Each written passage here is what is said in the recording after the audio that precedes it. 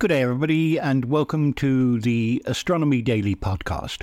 My name is Tim Gibbs, and I will be your host for today. Astronomy Daily, the podcast, with your host, Tim Gibbs.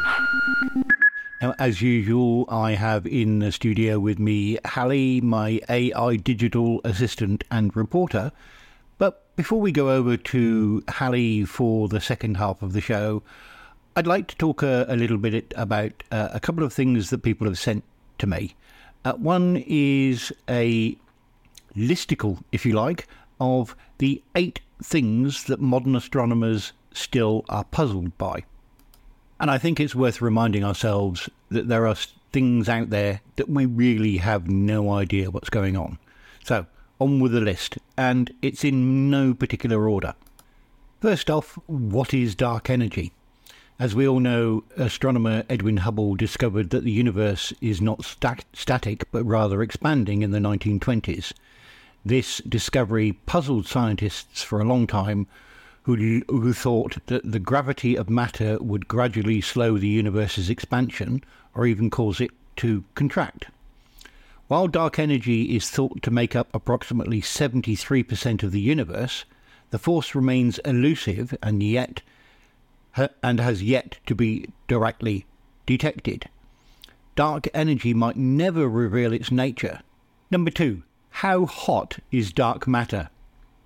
Astronomers explain this curious phenomenon with an invisible mass that became known as dark matter. Even though it cannot be seen, dark matter has mass, so researchers infer its presence based on the gravitational pull it exerts on regular matter. Dark matter is thought to make up about 23% of the universe, while only 4% of the universe is composed of regular matter, which includes stars, planets, human beings, cats and dogs, etc. Number 3. Where are the missing baryons? If dark matter and dark energy combine to make up roughly 95% of the universe, regular matter makes up about 5% of the cosmos, yet more than half of this regular matter is missing. Nobody knows where it is. Number 4. How do stars explode? When a massive star runs out of fuel and dies, it triggers a spectacular explosion called a supernova that can briefly shine more brightly than the entire galaxy. Over the years, scientists have studied supernovas and recreated them using sophisticated computer models. But how these giant explosions occur is still an enduring astronomical puzzle. Number 5. What reionized the universe? The broadly accepted theory for the origin and evolution of the universe is the Big Bang model, which states that the cosmos began as an incredibly hot, dense, roughly 13.7 billion years ago. A dynamic phase in the history of the early universe, approximately 13 billion years ago, is known as the Age of Reionization. During this period, the fog of hydrogen gas in the early universe was clearing and becoming transparent to the ultraviolet light for the first time. Number 6. What's the source of the most energetic cosmic rays? The source of cosmic rays has long perplexed astronomers who have spent a century investigating the origin of these energetic particles. Cosmic rays are charged subatomic particles, predominantly protons, electrons, and the charged nuclei of basic elements that flow into our solar system from deep in outer space. As cosmic rays flow into the solar system from elsewhere in the galaxy, their paths are bent by the magnetic fields of the Sun and the Earth. Next up, why is the solar system so bizarre? As astronomers and space observers discover alien planets around other stars, researchers have been keen to understand the unique characteristics of our solar system. Now, last but certainly not least, why is the Sun's corona so hot? The Sun's ultra-hot outer atmosphere is called the corona and is typically heated to temperatures ranging from 900,000 degrees Fahrenheit, that's 500,000 degrees Celsius, to 10.8 million degrees Fahrenheit, 6 million degrees C. For the best part of a century, solar physicists have been mystified by the sun's ability to reheat its corona, the encircling wispy crown of light that emerges from the glare during a solar eclipse. The second article I was sent has a headline that is basically grabbing. It's Pluto's almost twin dwarf planet Eris is surprisingly squishy. There you go. I told you it would grab you. New models show that Eris is behaving less like a solid rocky world and more like soft cheese. Yeah, I know. Close to 18 years ago, astronomers spotted a miniature icy world named Eris, billions of miles beyond Neptune. But unlike its dwarf planet cousin Pluto, which New Horizons promoted to a rich, dynamic world after its visit in 2015, Eris has not had any robotic visitors. It is so far away from Earth, in fact, that it shows up in observations just as a single pixel of light. All in all, scientists know very little about what happens on Eris. Now, over to you, Hallie, and I hope you've got a decent joke for us this week. The Astronomy Daily Podcast. Hi, Tim. It's great to be back with you, and yes, I have a couple of great jokes. But first, let's have some news stories from the Astronomy Daily newsletter. A new theory suggests that the unification between quantum physics and general relativity has eluded scientists for 100 years because huge fluctuations in space and time mean that gravity won't play by quantum rules. Since the early 20th century, two revolutionary theories have defined our fundamental understanding of the physics that governs the universe. Quantum physics describes the physics of the small, at scales tinier than the atom, telling us how fundamental particles like electrons and photons interact and are governed.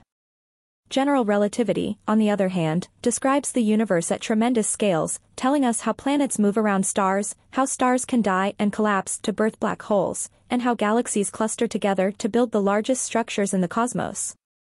Since their development, these two theories have grown more robust and have bolstered science with their tremendous success. Quantum mechanics has shown that the quantum world is replete with counterintuitive aspects, like the existence of systems simultaneously in contradictory states or particles instantly influencing each other, even at opposite ends of the universe. General relativity, meanwhile, has revealed that the very fabric of spacetime is shaped by the matter sitting upon it, and that violent interactions between bodies of great mass can create ripples in spacetime known as gravitational waves that can travel for billions of light-years to wash over Earth. Yet, there is a problem, a dark cloud that hangs over these disciplines. As these two pillars of physics are perfected, scientists are still unable to bridge the gulf between them. The two pillars of modern physics are inconsistent with each other, which means that there is a fundamental contradiction which lies in the very foundation of our laws of nature, University College London, UCL, Professor Jonathan Oppenheim said. Oppenheim is the pioneer of a new and radical theory that could finally bring together these two concepts, a reconciliation that has defied the greatest scientific minds for over 100 years.